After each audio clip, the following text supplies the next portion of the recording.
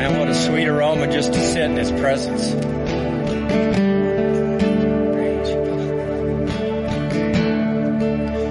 Y'all feel that?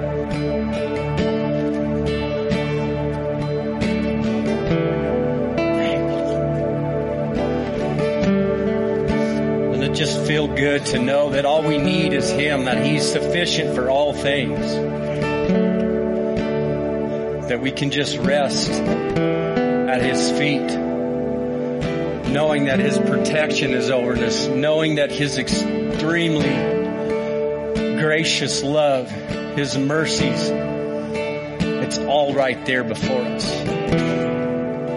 So take this quick moment, wherever you're at, whatever you're needing, whatever you're feeling, whatever you're seeing, whatever you think you've made done,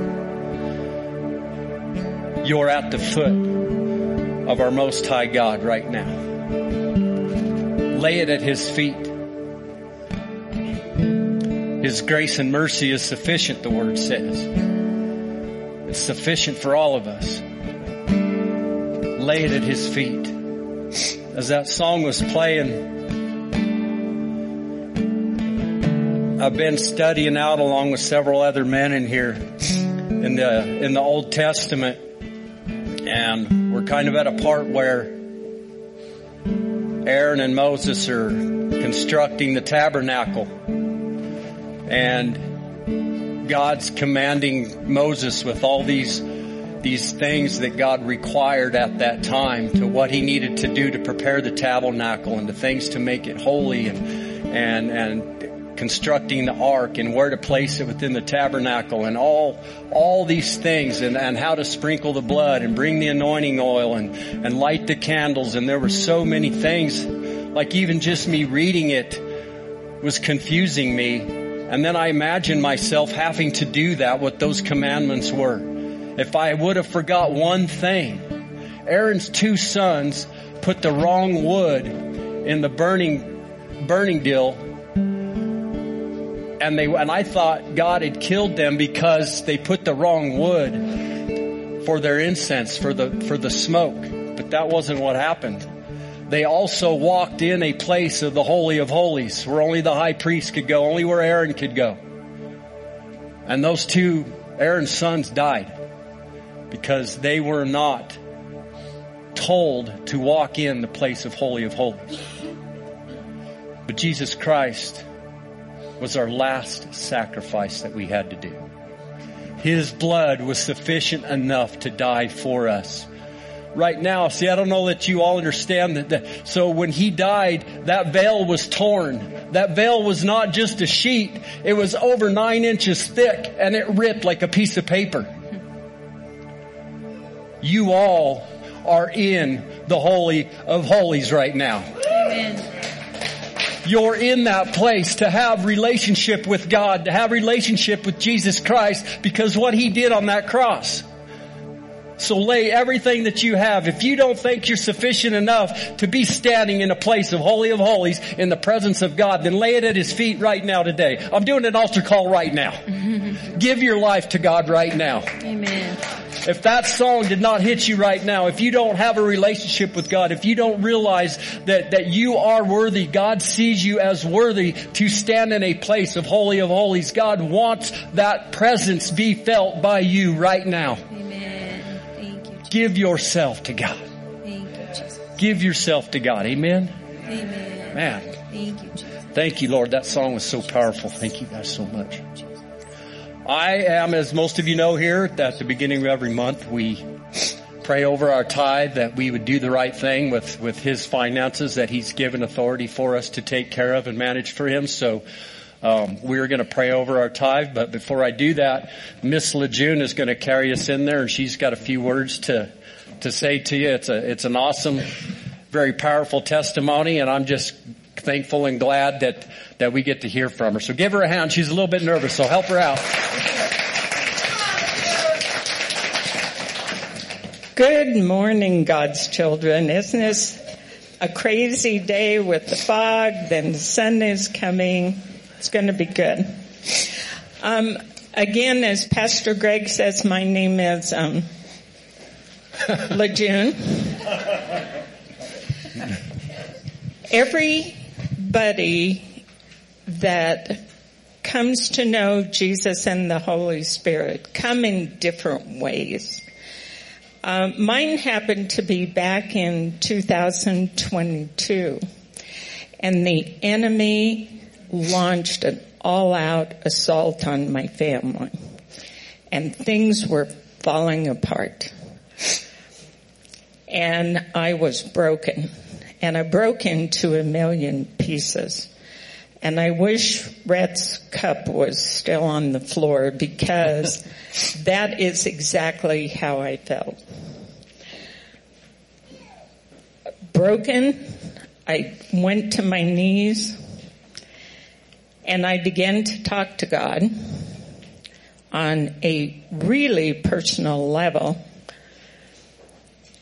And the voice of Isaiah came and said, "Do not be afraid, for I am here with you. Do not be discouraged, for I am your God. I will strengthen you and help you and hold you up with my victorious right hand." That was the beginning. I listened to a radio station called K-Love, which is Christian. And it wasn't long after that that a song was playing, and the chorus, and I'm not going to sing it or Pastor Greg won't have an audience when I'm done. The chorus was, "God, the battle belongs to you. Every fear I lay at your feet." And that's exactly what I did. We hear the word restore kicked around here. And that's what happened to me. It restored my soul, and it restored my family. A few months later, I had an accident, and I know a lot of you saw me in a back brace for a few months.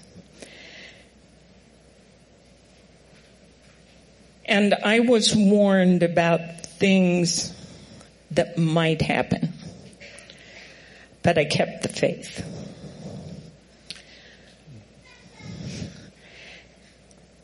Three months later, when I got the brace off and the last x-ray was given,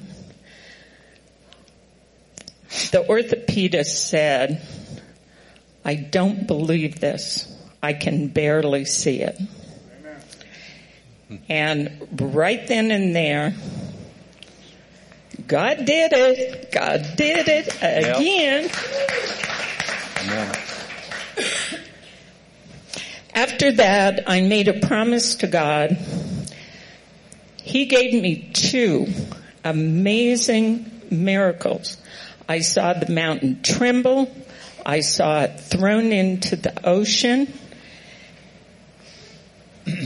And it was the biggest, truest miracle I've ever experienced, both of them.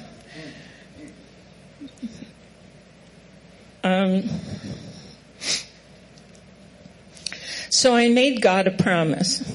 I said, "You gave me whole miracles, and I'm not going to be a leftover tither."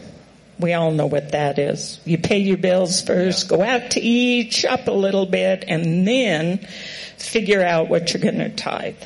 Yeah. I didn't get a leftover miracle for him, and he was not going to get leftover from me. Amen. Jesus tells a story in the New Testament about the poor widow who came to the synagogue, and what went in the coffers from her was copper coins, which translated to our stuff is basically pennies. God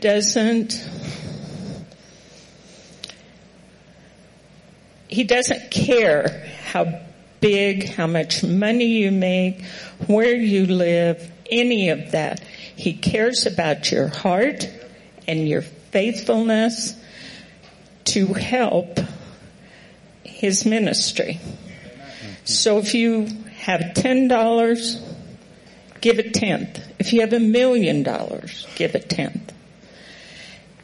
Because that's what God expects. And the trust and the faith keeps building huge. Yes. Quite frankly, when I went from the pay the bills and all of that to a tither, I didn't notice any difference. And I don't know how or why that happened, but I didn't notice it. So I am continuing to give what God what God expects from me, and he has blessed me so much. It's just been incredible. He's blessed me with great health, with all of you people. I mean, I don't know what I'd do without you. You are pillars. Malachi 3:10 says, bring all the tithes into the storehouse. If you do, says the Lord of heaven's armies, I will open the windows of heaven for you. And that is so very true. Mm-hmm. So, in this time, I pray that your finances will be plenty. I pray that it will follow with blessings plenty. Yeah. So, let us pray. Dear Heavenly Father, thank you for giving the gift of abundant eternal life. You are a good Father who gives us good gifts. Your generosity overflows to us. Everything we have is a gift from you. As we bring our tithes and offerings to you, we give back to you from the abundant blessings you have given to us. May our tithes and offerings, be acceptable in your sight. Please help us Please help us to be diligent savers and wise spenders. We ask that you give us wisdom to apply our hearts into understanding, especially in the area of our finances, so that we can continue blessing others and support your ministry. Lord, bless and keep you. May your face shine upon us. Turn your face to us and give us peace through Jesus Christ our Lord. Amen. Amen.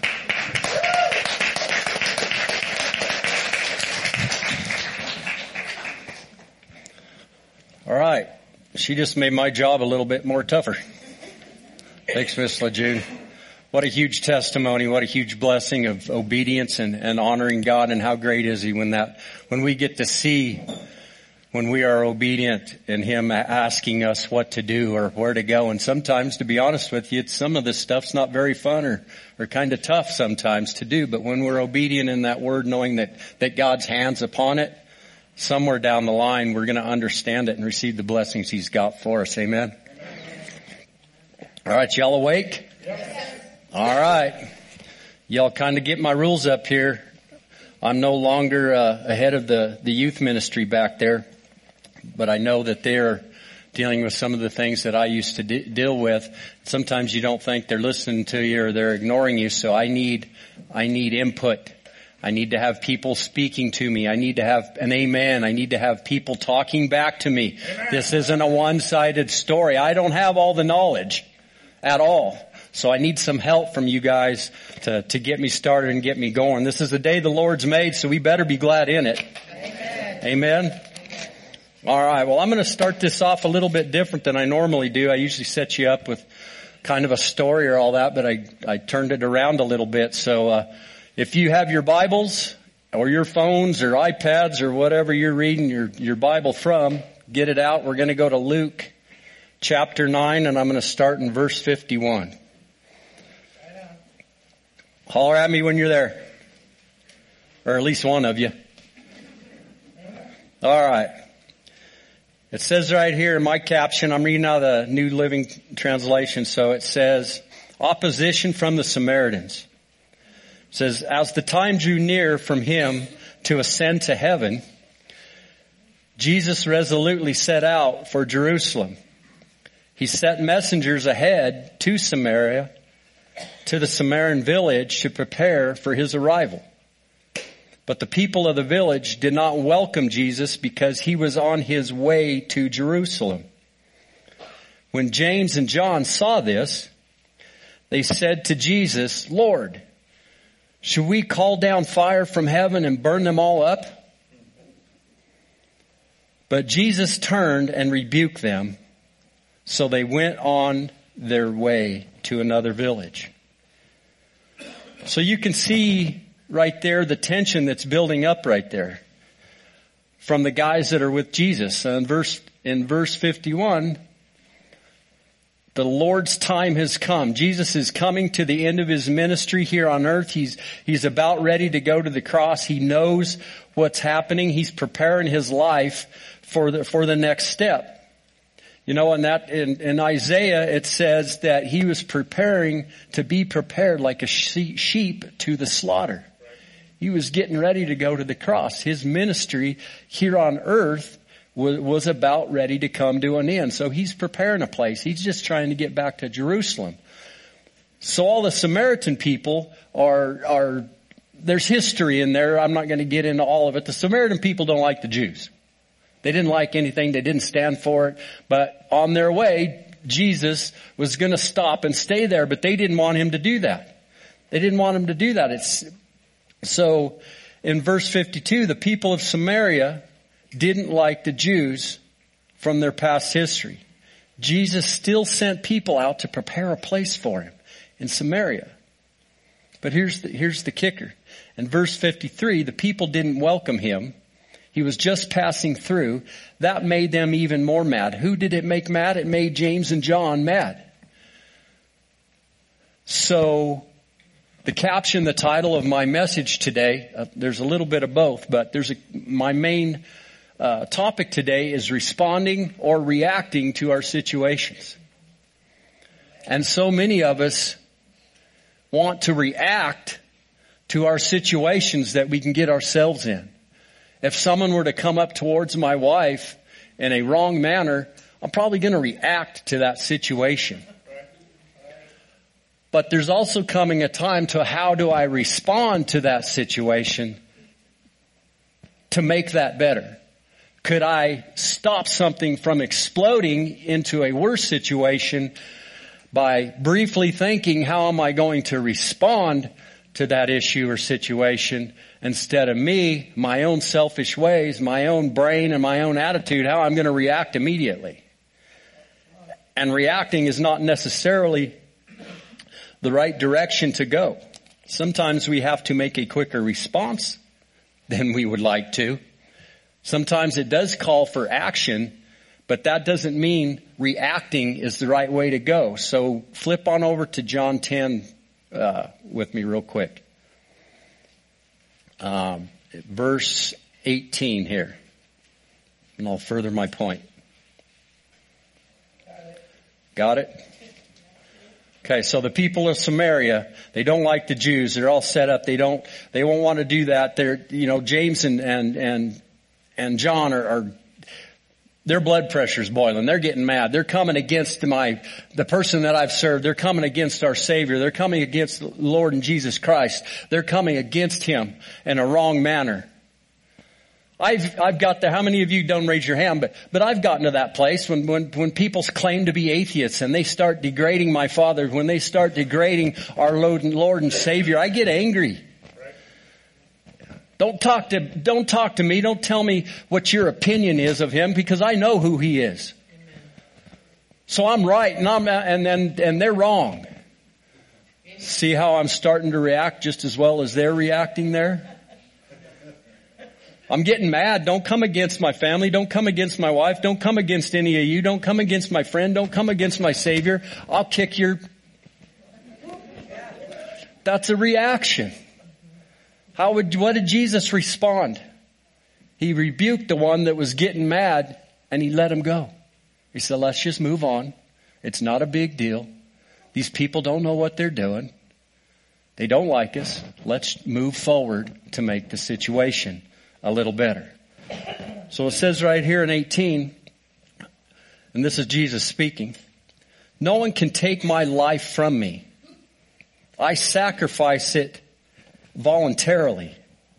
For I have the authority to lay it down when I want to, and also to take it up again. For this is what my Father has commanded me. So Jesus, and I didn't really think about it at first when I was in a relationship with Christ. All I've ever really thought is that the Jewish people, the rulers at the time, killed Jesus. Hung him to a cross unfairly. And that's true. But Jesus had the authority and the power to say, don't touch me. I'm not going to that cross. He didn't have to go to that cross. He went willingly to replace all of us. Physically, they took his life. But more importantly, Jesus gave his life for all of us. Amen? He gave his life willingly to replace us that should have been on that cross. He's the ultimate sacrifice. That's why that song was so fitting for me this morning, of how he laid down his life and just be in his presence, just be in his glory, just to be at the foot of Jesus Christ. How sufficient his blood was to cover all of our sins. Jesus still sent people out to prepare a place, even though he knew the things that he was going to deal with. So here's a question for you. We all kind of know how the disciples were reacting to it. How do you react in situations that come against you? John and James, should we burn them up? Well, man, they wanted to kill them. I would have just beat them up, but they wanted to burn them and torture them for the love of Pete. I mean, how mad is John and Paul? I mean, how mad are these dudes? How mad can we get in our own circumstances and our own situations? See, the difference from responding to reacting, a response requires a little bit of thinking. A little bit of what would Jesus do? A little bit of thinking with our hearts and not our hands. A reaction starts coming from our own mind, our brains, and then we start reacting and responding. A lot of times when we react, it's not requiring any thinking. We just are reacting to it, of how we're feeling on the inside of it. Reacting requires emotions. Responding requires a thoughtful process through Christ. Amen. That's good. And guys, I'm preaching to the choir. Like, this hit me. I've known for a little over 2 weeks that I was preparing this message, and just here recently, these last few days, God laid this on my heart. Because certain things, and I always, every time before I get up here, I always ask him, God, give me that direction. I don't want to be me up here. Use me as a conduit. What do you want me to bring to you? What do we need to do? Trying to be obedient to his word of what he wants me to do. And as I was doing that, nothing was coming, and I was getting frustrated. Not necessarily at God. I just wasn't sure if I was listening correctly or not. And I started to react in those situations, and then it just started building up in me. It started just coming up to me, and I started reacting to the situation I was in instead of just calmly sit there and pray. And that's when he told me. He said, look how you're reacting to my response that you wanted 2 weeks ago. I was reacting because it wasn't happening on my time or how I thought God was supposed to give it to me. God, you don't understand. I need 2 weeks to prepare. I'm going to mess this up. I'm going to do that and all that. When all along God knows what's going to go on, I just got to convey it. He knows the timing. He knows the place. But see, I started to react at my own situation, and until I started to go back and follow him and listen to his response, God, am I missing your answer? And when I did that, he gave me that. He said, quit reacting and start responding to what I give you. And then I had so much information. Like I actually put a lot of this back together yesterday, because what he was filling me with was this big now, and I wanted to put it on a piece of paper so I could convey it to get you guys to understand what God was doing in my life. It went from nothing, it went from this big, from me reacting to what I thought God needed to do for me getting all this information and the direction and the guidance, and it was so clear on where I needed to head from that moment. There was just a big piece, and I just started writing and writing and writing and writing and writing.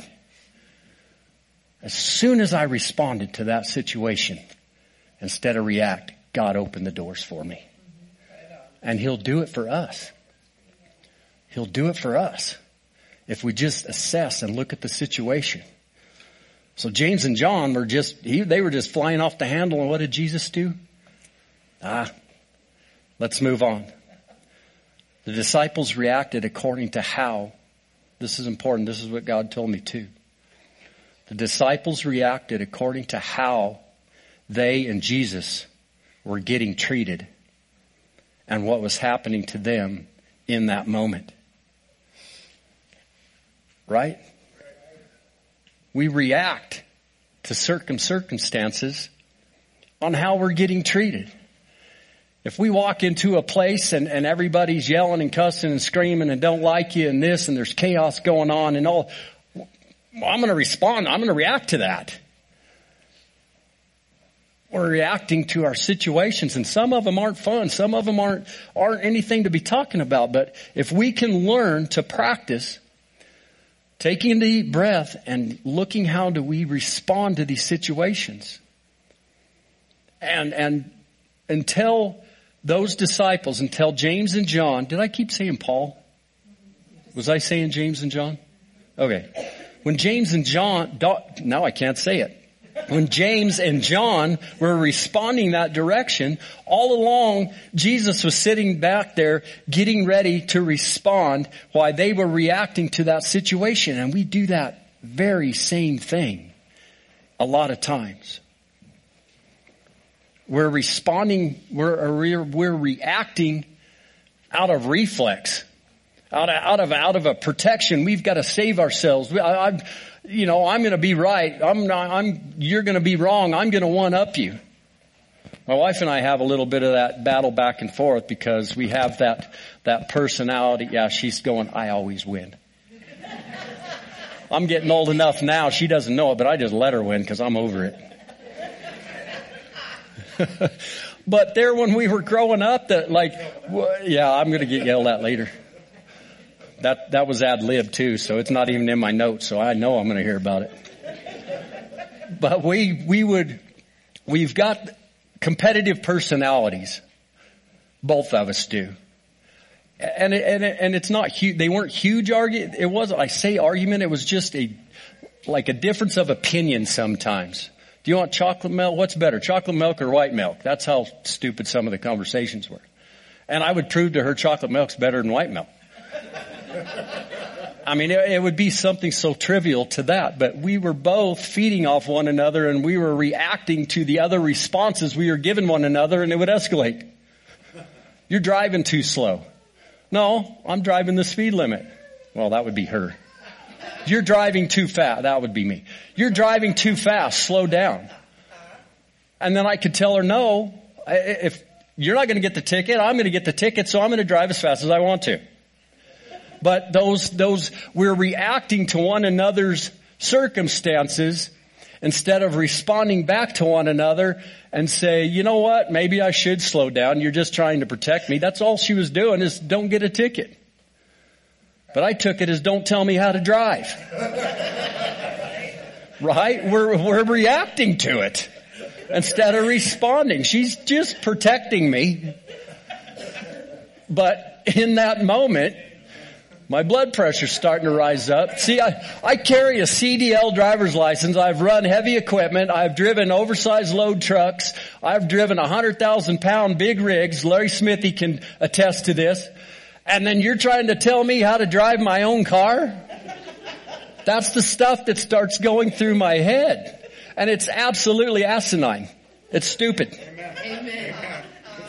It is. reacting to all those situations when the truth of the matter is, all she was trying to do is help me and protect me from getting a ticket.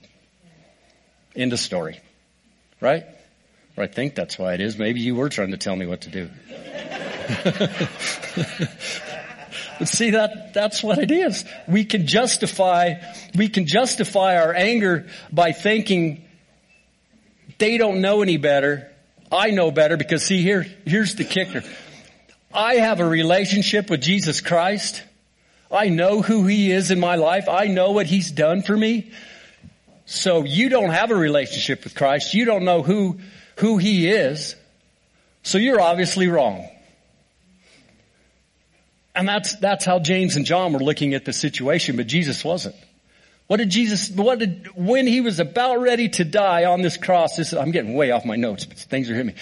When Jesus was dying on that cross, in torture, in pain, bleeding everywhere, what did He yell out to His Father in heaven? Forgive them, for they know not what they're doing. He could have screamed out, kill them all, they don't know what they're doing. Why did they put me through this pain? Why did they put me through this torture? He did it for all of us. He was even responding in the worst possible moment a human being could go through. Responded to that situation and reacted according to what God said. Amen.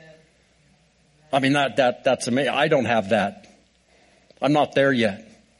I could not respond if I was in that situation. I would be reacting to it. Here's a fault of mine. Probably the disciples and maybe some of you. And I just kind of read this, but we can justify our anger by thinking we know God. We can get angry towards that. See, I can think my anger is okay because someone else came against me or came against God. I can talk myself into thinking my anger's okay because I have a relationship with Christ. I can justify it. Yes, I can justify my anger. And that's even a worse place to be. And that's even a more dangerous place to be into thinking that you have that right to take your emotions because somebody's offended you or you went through a certain circumstance and you can get mad at it. That's dangerous. Here's another question for y'all. So what does it mean to react? And in a nutshell, there's a longer definition, but in a nutshell, when we react to something, it means to retaliate. It means to start paying somebody back, an eye for an eye, a tooth for a tooth, a fire for fire. You did this to me, I'm going to get you back. It's retaliating against whatever event that we're in. See, the disciples wanted to react. They wanted to retaliate. They wanted to kill the Samaritans. They wanted to burn them all up. They're reacting. They're responding. They want to retaliate for the offenses that they thought they were receiving, the offenses that Jesus Christ was receiving, and wanted to retaliate against them. What would that have, if Jesus would have said, yeah, okay, just go burn them all up? What would that have solved? See, Jesus he thought this through. James and John, he immediately wanted to attack him and kill somebody. What would that have done if the entire town of Samaria, if all the Samaritan people were burned up? Did all the rest of the surviving Samaritans that only got 3-degree burns and didn't die, 3rd-degree burns and didn't die, did that change their attitude toward Jesus Christ? Did they all of a sudden go, oh yeah, now I know who you are. I love you. Come on in. You can stay with me.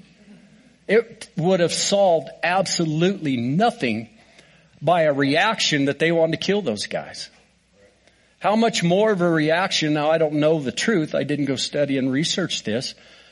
But with Jesus leaving quietly, going on to another town, leaving this place that the Samaritans didn't want them in anyway. They refused his entry to stay in there, so they moved on. And then just simply went out quietly. Now, how many people in that town might have thought, he didn't do anything? He didn't hurt us. He didn't cuss us out. He didn't rip us a new one. He didn't do anything. He just simply moved on. Well, maybe, who knows what their thought process would have been different if they would have had a retaliation against them. That would have brought that relationship of knowing who Jesus Christ was even further. If you were already upset and didn't like the Jews, how much more would they not like the Jews if they started burning up their people in their cities? It would not have solved anything. So Jesus moved on. He didn't retaliate like the other behaviors of the disciples were going to do, like some circumstances that we would do. So I'll make this a little bit lighter here. I'm kind of getting on everybody. I'm really just telling you what I was going through at some points in my life and how to manage it. But isn't it the truth, when someone has done us wrong, or they don't understand the situation, what we're going through, have different beliefs, how do we respond to those situations? And this is another portion of where I'm working on in my relationship, is having skin in the game. Having, the other portion of this message is man in the arena, and you're going to see why here in a little bit. My thought process is, you don't know my situation. You don't know what I've gone through. You don't have any skin in the game with me right now. You don't have any right to tell me your opinion or what you think should have happened. You're not living it. You're not in it. You don't have any right to do that. You're not in the arena fighting this battle that I'm fighting. You don't know what I'm in there. See how angry I'm getting already just talking about it? You don't know what I'm going through. But it's the mercy of God that says He does know what we're going through. But until you get in that arena, actually fight some of the battles that you're fighting, going through some of those situations, you can get worked up when someone, just like the example I just said, in reality, those people are probably trying to help you and find a solution because they're trying to think clearly in how to respond to what they're hearing when you're reacting to your situation. There's a possibility that they're just trying to give some sound advice through the Word of God, or to stand by you, brother, and say, man, I know what you're going through. But we can react in anger and response like, you don't know what I'm going through. Leave me alone. That's out of anger. That's out of reacting to the situation. When in reality, most people are just trying to help us out. That's the grace and mercy that we receive, that Jesus Christ recognized to walk on, to move forward, to stand by Him, to lift Him up. So I'll tell you this story, a little bit lighter story. Tracy, I don't know why this popped into our heads. We were talking about the message and all this, and this was an example that she came up with. I thought, okay, that's pretty good, because I'm getting really serious and pounding people hard, so I need a light story to tell. So when my son, I wasn't there, huh? Thank God. You were there because he asked you to watch. So, this is kind of an inside deal. So, my son was about 8 years old, and we were at the house, and I wasn't either there or downstairs or something was going on, but she had just gotten back from the grocery store, and they were carrying groceries in, and Brandon was carrying in 2 gallons of milk in his hands, and to this day I have no idea, but he looks over at Tracy and says, hey, Mom, watch this. And he takes those 2-gallon jugs of milk, flings them up in the air, and in the house, on the carpet and in the kitchen, flings them up in the air thinking he can just grab those handles back, and look at that. Why that popped into his head, he had to have rehearsed that at some point. Something got into his head that he could catch these 2 gallons of milk. I don't know why. I've never done that. He's never seen it. Yet something popped into his head that I'm going to flip this milk in the air and catch it. And Mom's going to go, wow, that's really good, Brandon. Well, needless to say, he didn't catch the handles. 2 gallons of milk on the carpet and the floor, and they just explode. Poof! There's milk all over the kitchen, soaking wet carpet. I mean, it hit so stinking hard we had to, well, I didn't do it, but he had to get up and wash the ceilings. It was everywhere. And so she made him, and I would have done the same thing. He had to clean it all up. You made the mess. I didn't do it. You clean it all up. And he did. He cleaned it up. But what we found out is sour milk in the carpet doesn't come out very good, but then you can start smelling it. So we had to get a carpet cleaner deal or we did it ourselves. We didn't hire it out. We had to vacuum the carpet out over and over and over to get that sour smell kitchen stuff. But if I were there, especially at that time in my life, I was in a relationship with God, but he was in a way better relationship with me than I was with him. Let's put it that way. I would have come uncorked. Probably, well, I never did hit him because I didn't want to get my anger. I never did really spank him. She's the one who hit him with stuff.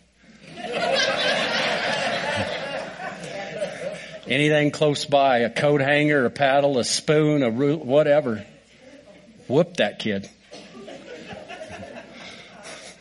It's a good thing nowadays that they'd come around nowadays and see the bruises and the spankings on my... Oh yeah, and it wouldn't be just him. She'd smack his friends around. And what's funny about it is their parents knew it and said, go right ahead, hit them. If they're misbehaving, whoop them. There's a couple kids in this church that my wife is spanking. Well, maybe not and lean them over the knee, but I guarantee you there's a couple people that attend this church that she's punched. True story. They're not here today, so I can say it. But that I'm getting way off track, but I would have responded I wouldn't even have responded. I truly probably would have reacted in a manner of anger just coming out at him. And what would that have solved? Like he already felt bad. He wasn't laughing, believe me.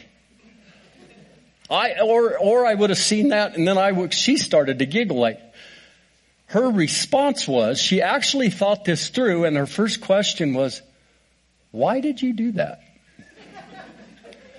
Like it was so baffling to her that he did it. She couldn't even get mad. But she truly thought through like, all right, well, I can't fix it now. Brandon, what got into your head thinking you could do that? I don't know. I thought I could just catch him by the handle. He just did it, but she responded in a manner of trying to find the reasoning behind why he did what he did. Now that is kind of a funny, silly situation, yes. But sometimes we can react and forget and assess the situation that we're going through. What's that correct response? And how is it going to benefit either getting out of that situation or rectifying that situation or making that situation better to handle and deal with by going through God that will give of all of his strength according to his riches and glories that we can receive from him by responding in a manner that he would do. I always thought when those bracelets came out, what would Jesus do? You know, all the rubber bracelet things that everybody is wearing a long time ago.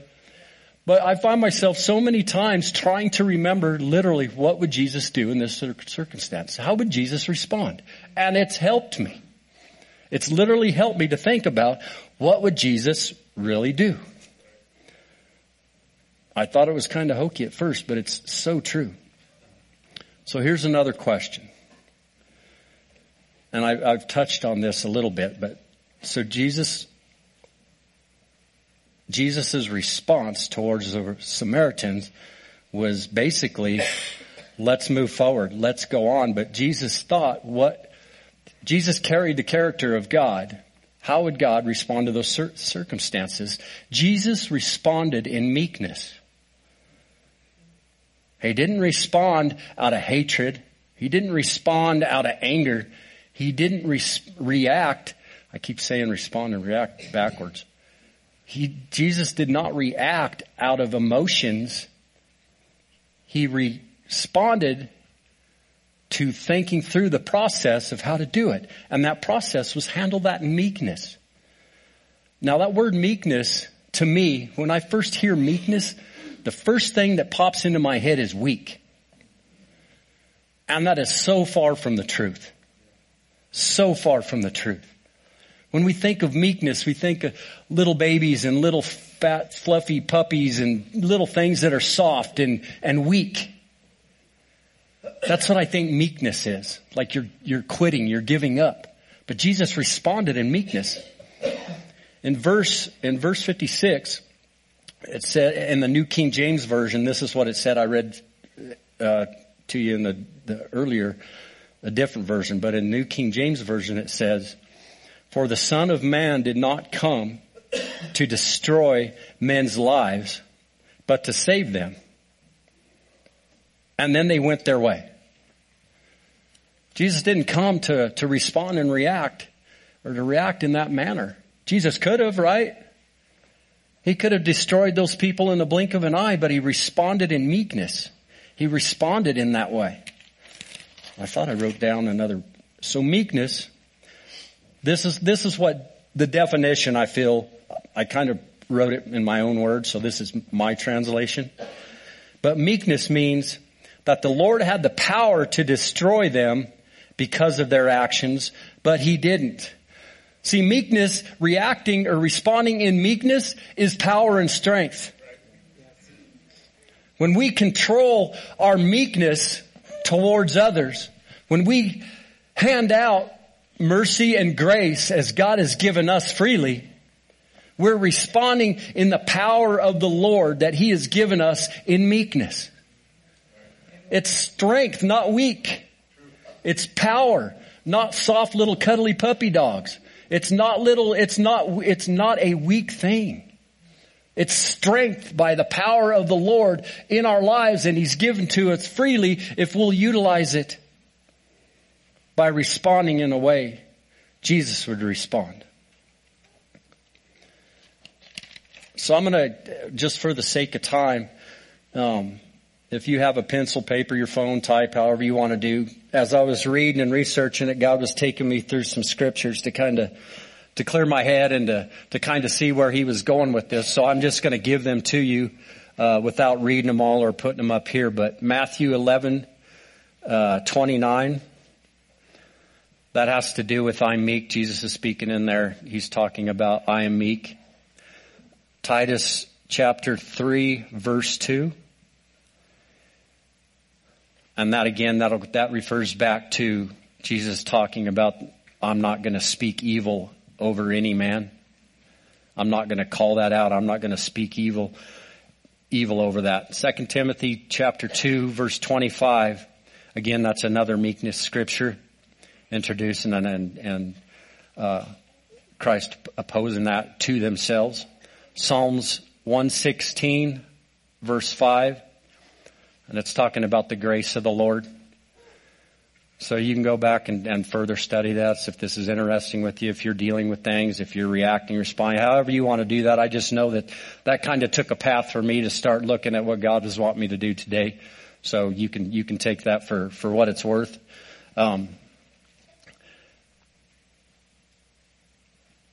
So our Lord has responded instead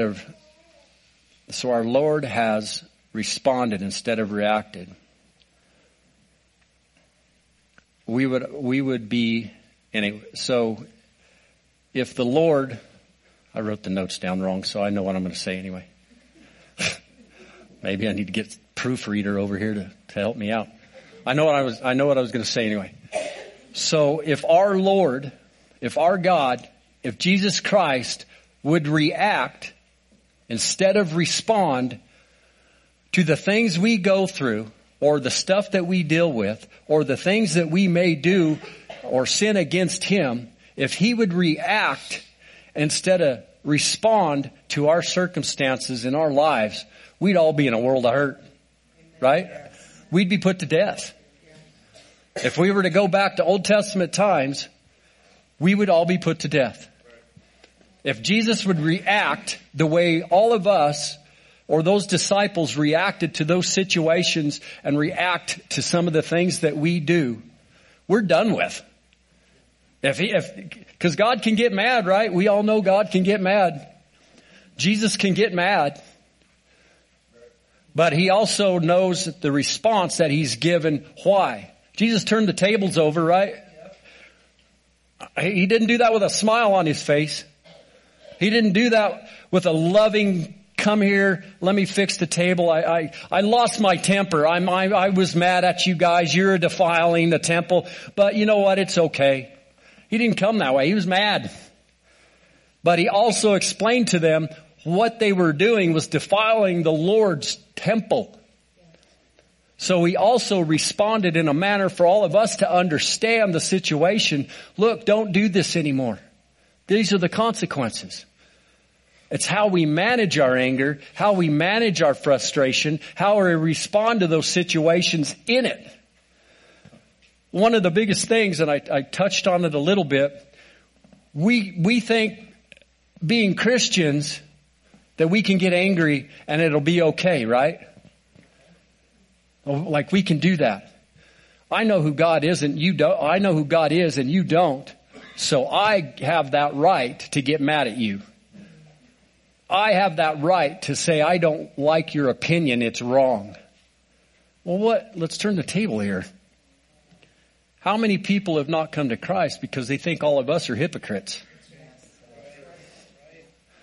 How many people are they telling others about, hey man, this guy just did this, and you know, there's a guy, maybe a few of them, this always sticks into my head. There's a guy at Tracy's work she works at CSU, as you can tell, obviously a university that's not Republican. So you got this Christian guy loving Jesus Christ, and he's got his Bible out in one hand, and he's just degrading every one of those kids that's coming by. You're gonna burn in hell. You're a dope addict. You're drinking. You better come to the saving knowledge of Jesus Christ. And this is what he's saying to him. I want to have a conversation. Now, I would have to respond to this man in a very calm manner. Otherwise, I wouldn't have gotten my point across. I would be standing in fear when I came face to face with Jesus Christ and he said, you know how many people you turned away from my relationship because of your attitude? Yeah. That would scare me to death. And he would get up just like this. This is why I get up. He'd get up above the ground. He'd stand on a stump or something, right? He'd get up on the stump and look down on all the students. Those kids have enough problems as it is, right? And I don't agree with a lot of things that they do. Don't get me wrong. But chewing them out and shoving a finger in their chest and pointing it out. Hey, I'm the one. I'm going to heaven. I know Jesus Christ. You're going to hell if you don't know who Jesus Christ is. Yeah. But let's explain it a little bit better. Jackwagon. You're not bringing anything to the table. You don't have any irons in the fire. You are not standing in the arena and fighting the fight we're supposed to fight that God requires us to. You think you're fighting a fight. You are fighting a fight, but you're fighting a personal fight, not the battle for God. And we can get wrapped up into those things. We can lose track. You see how fast I was talking about those examples? I was literally getting mad at this dude. That's how quick. I'm not thinking straight. I'm not thinking clearly. All I know what's on the inside of me and what I would like to do to this dude. We've got to be able to learn. We have to come into a lifestyle of responding to our situations instead of reacting. And it's hard, especially for dudes. Like I know for a fact if something went wrong towards her, I'm going to react. I'll just be honest with you. That's just the way. And I'm sure a lot of other husbands, boyfriend, whatever the case may be, that's probably all of us, right? I know that I'm not standing alone in that. You're not coming against my wife. Now I might politely say, let's go outside so I don't get blood in the church floor. Or my blood, who knows? I don't know. But we're going to react to those circumstances and those situations. And I ask, when I pray all the time, God, help me to respond. I don't know about you, but every time I get in my car and drive, God, let me respond. I don't know their situation. Yes, I know they're driving like an idiot, but please help them and bless them. Pastor Lynette actually did that. And she can manage it. She reasons with the situation. She actually, when somebody cuts her off or flips her off or does something stupid that we think stupid, she actually prays for them to be blessed. She does. Ask her. I don't have that in me quite yet. But what more of a response would that be? No, I don't know if those people are going to receive the blessings she's got, but maybe next time she won't get cut off. Maybe next time you won't get the bird. You don't know. But she handled those circumstances with reasoning, and what would God do? God would walk, because I'm not welcome, God walked to the next town. He didn't flip somebody off and get mad. He just simply walked off in meekness to the next town. That's what we should do. That's what we should do. So here in a minute, I think it's a little over a minute. And this was so funny. When God started to download this in me, I had not even heard this. So Teddy Roosevelt's going to give us a brief speech. It's a minute. It's actually not him doing it, but he's the one initially gave the speech. It's another guy doing it. And I had no idea. I had never heard this speech before. I really did not know. And it's truly called Man in the Arena. And what was so, there's so many, Brene Brown has got full-fledged message out there on the internet about men in the arena, having a dog in the fight. And I knew nothing about this until I started researching this. This is when God told me, quit reacting and respond to the situations. And then I started researching and come to find out, apparently everybody got it before I did. I don't know.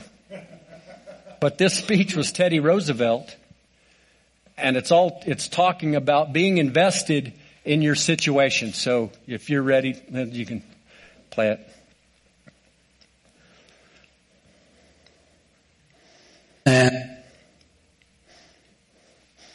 Good editing, Rhett. Could have done them better.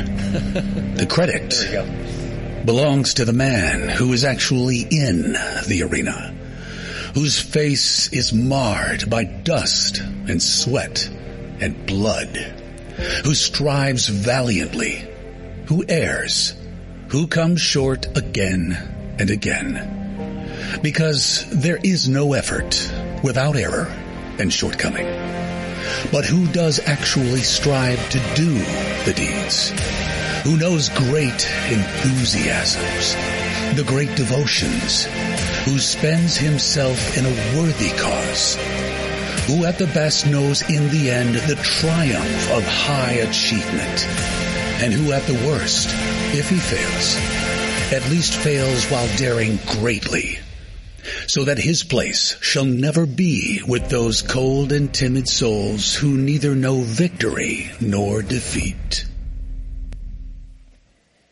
That was a good speech. I actually listened to Teddy Roosevelt. It's a big old long speech, but that's just a portion of it. But it truly made me think about having your hand in something and how offended or frustrated I would get when people,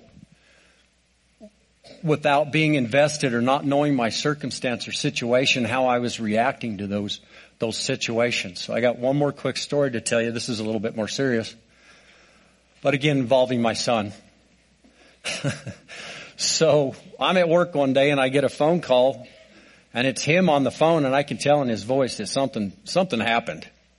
And it was after school. I knew he wasn't at a rodeo or didn't get hurt doing that, or, a lot of things go through your head when you get a phone call from your kid in the middle of the day. So I got a phone call. I could tell in his voice that something was wrong. And he said, "Dad, I wrecked the car."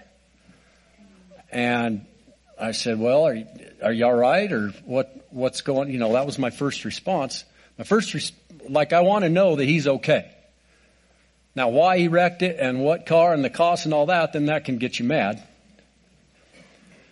But first and foremost, him and his friend were completely fine. So what had happened was, to preface this, I don't completely blame him for it. Because one, I already showed, he knew how to drive. I taught him, we lived in a rural area kind of out here, right? I mean, we teach our kids how to drive. End of story. So he knew how to drive. I taught him how to drive. So my son and his friend were at my house, and we only live a couple miles apart. So it wasn't like he drove 35 miles away. And he took his friend back home because he was going to be late for a baseball game because his jackwagon older brother wouldn't come pick him up, and he could drive. The kicker of it, my son was 14. He didn't even have a driver's license, no permit, no nothing. So he thought, well, you're going to be late for your base. I'll just drive you. So he got in the car and was taking him back to the house. Well, coming down the highway, it's a little bit of a grade, but when you turn off onto the dirt road, it's even a turn and down even hill anymore. Well, it had rained and it was wet. And he took that corner a little too fast, not knowing, and the car just slid off the road and dumped it in the ditch, basically, but the ditch was so far that it leaned plumb over and the car stopped leaning up against the fence. So nobody was hurt. The car was trashed. So they climb out, and then I was in Walsenburg at the time, about 30 minutes away. I drove back out here, and the cops were all there. They're doing their deal, and I don't know why it takes 3 cop cars for one wreck, but they're covering all their roads. Their lights are still on, and I'm not dogging on the policemen, but I don't know why we needed all of them there. But so at this point, my blood pressure's starting to build up. I'm starting to process things in my head like, you know better. What are you doing? Like what's happening? And then things were just starting to well on me. And then the policemen were coming up here and a little bit chewing on me. That wasn't a good move. I don't care. I mean, no disrespect to the men in uniform. My dad was one of them. But you don't need to tell me what I need to do with my kid right now, or I don't care what you're wearing and the authority you got. This is where I was getting mad. And I pretty much told him that. Then they'd come to me, well, sir, I need your insurance and registration. And I said, well, it's in the car. And he kind of looked at me cross-eyed. And I said, well, I didn't wreck this car. I said, you either send him in there or you can go get it yourself. I have no part of this. I didn't wreck it. It wasn't my situation.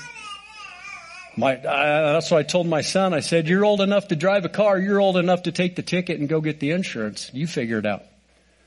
Because he truly didn't know what to do. But I was at that place and I was managing it this way. Like, through the whole situation, I was really trying to reason with it because I did not want to pop.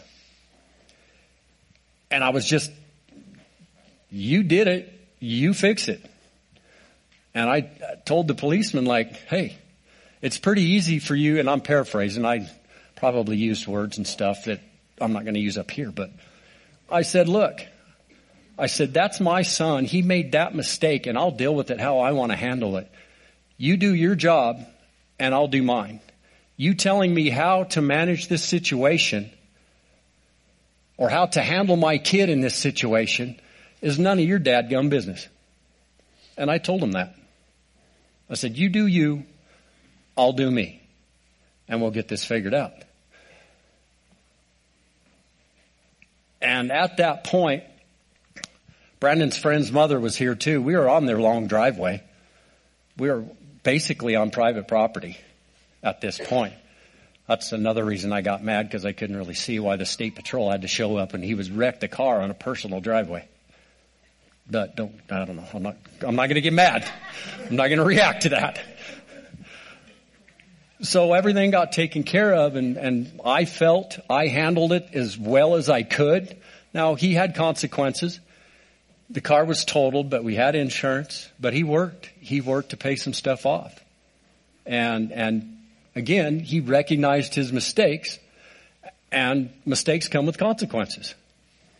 And he did everything and went well, and come to find out, I didn't see it, but Brandon's friend's mother, Brandon, Dusty, Scheid, there was another person, I don't remember, I think it was the neighbors or something was over there. And they all said after the fact, said, I've never seen you so mad in my life. I thought you were going to kill everybody. And I thought, I wasn't yelling, screaming, cussing. I didn't grab them by the shirt tail, or I didn't do anything.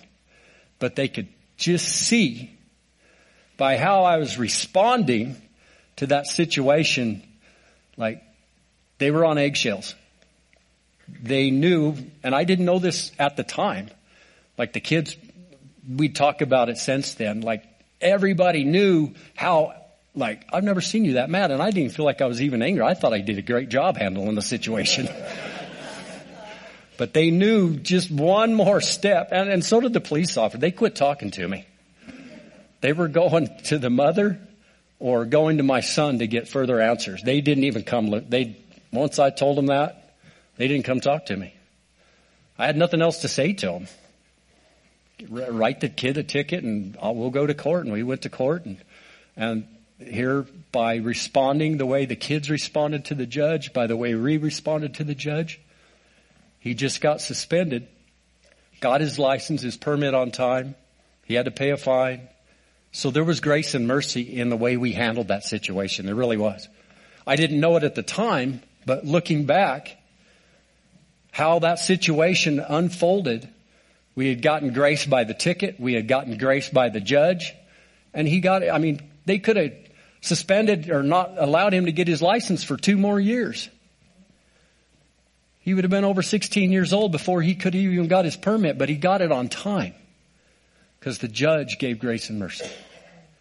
And we were blessed because of the situation and how he respected that and how Brandon walked in there and how he responded to the people of authority in it. He could have been mad too, but he didn't. It was all how we responded and reacted in those situations.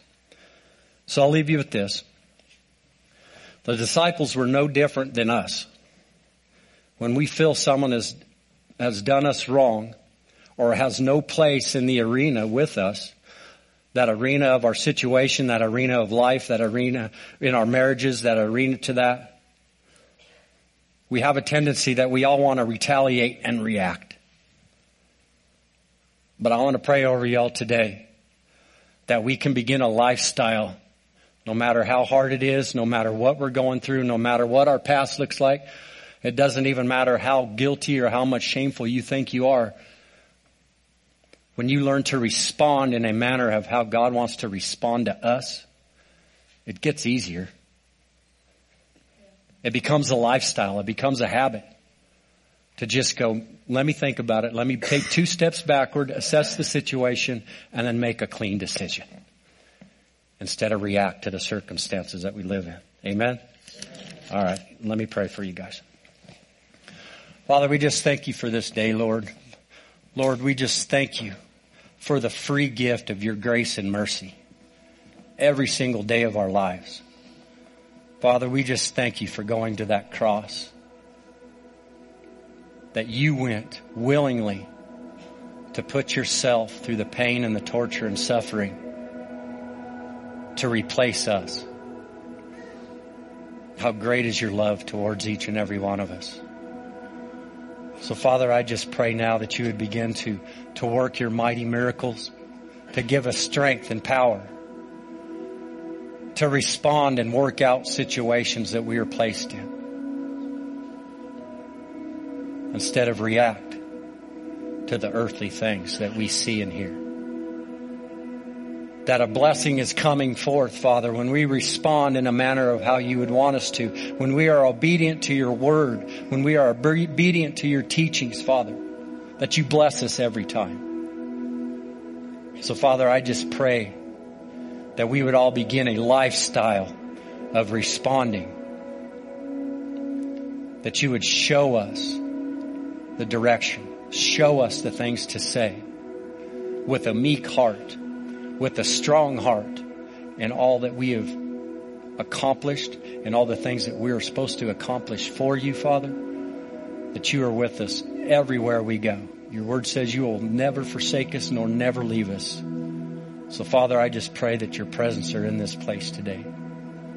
Begin to restore the things that they may feel unworthy of. To restore the things that they may have done in the past. That you have forgiven them, Father. That your blood has covered all sin. Your word says that you cast it as far as the east is to the west and remember him no more, Father. So I pray that we don't. That we are worthy in your eyes. No matter what we've done, where we've been, how we've responded or reacted to our situations, Father, your great love is upon us. Thank you, Father. I'm going to ask you again. I know I kind of did it at the beginning, but I feel the need now. If there's truly someone in here that does not know the value you carry in the eyes of the Lord, that does not have a relationship, that you don't have a relationship, or maybe you're like me for a good portion of my life, that relationship is lopsided, that God's passionately pursuing us to restore us, to bring us forward, to step us out of our situations. But we're living in a place of not willing, of not listening, and we want to get back. So if that's you, if you're wanting to develop a relationship with God, if you're asking Jesus Christ to be your Savior for the very first time, or you just want to get back in a lifestyle of loving Him, raise your hand. I want to pray for you. Yes, ma'am. Yes, sir. Yes, sir. Yes, sir. Yes, ma'am. Hands everywhere. Thank you, Father. Thank you, Lord. Father, for those that just raised their hands, Father, I just pray peace. Lord, send your peace and joy to let them know how much your love is upon them. That you see them worthy. That you see them restored in whatever they are. So I pray that they feel that, Father. Send your Holy Spirit to dwell on the inside of them, to stir those gifts up that belong on the inside of them, Father. Thank you, Lord. We just praise you and give you all the glory and honor. It's by the powerful name of Jesus Christ we pray. Amen. Amen.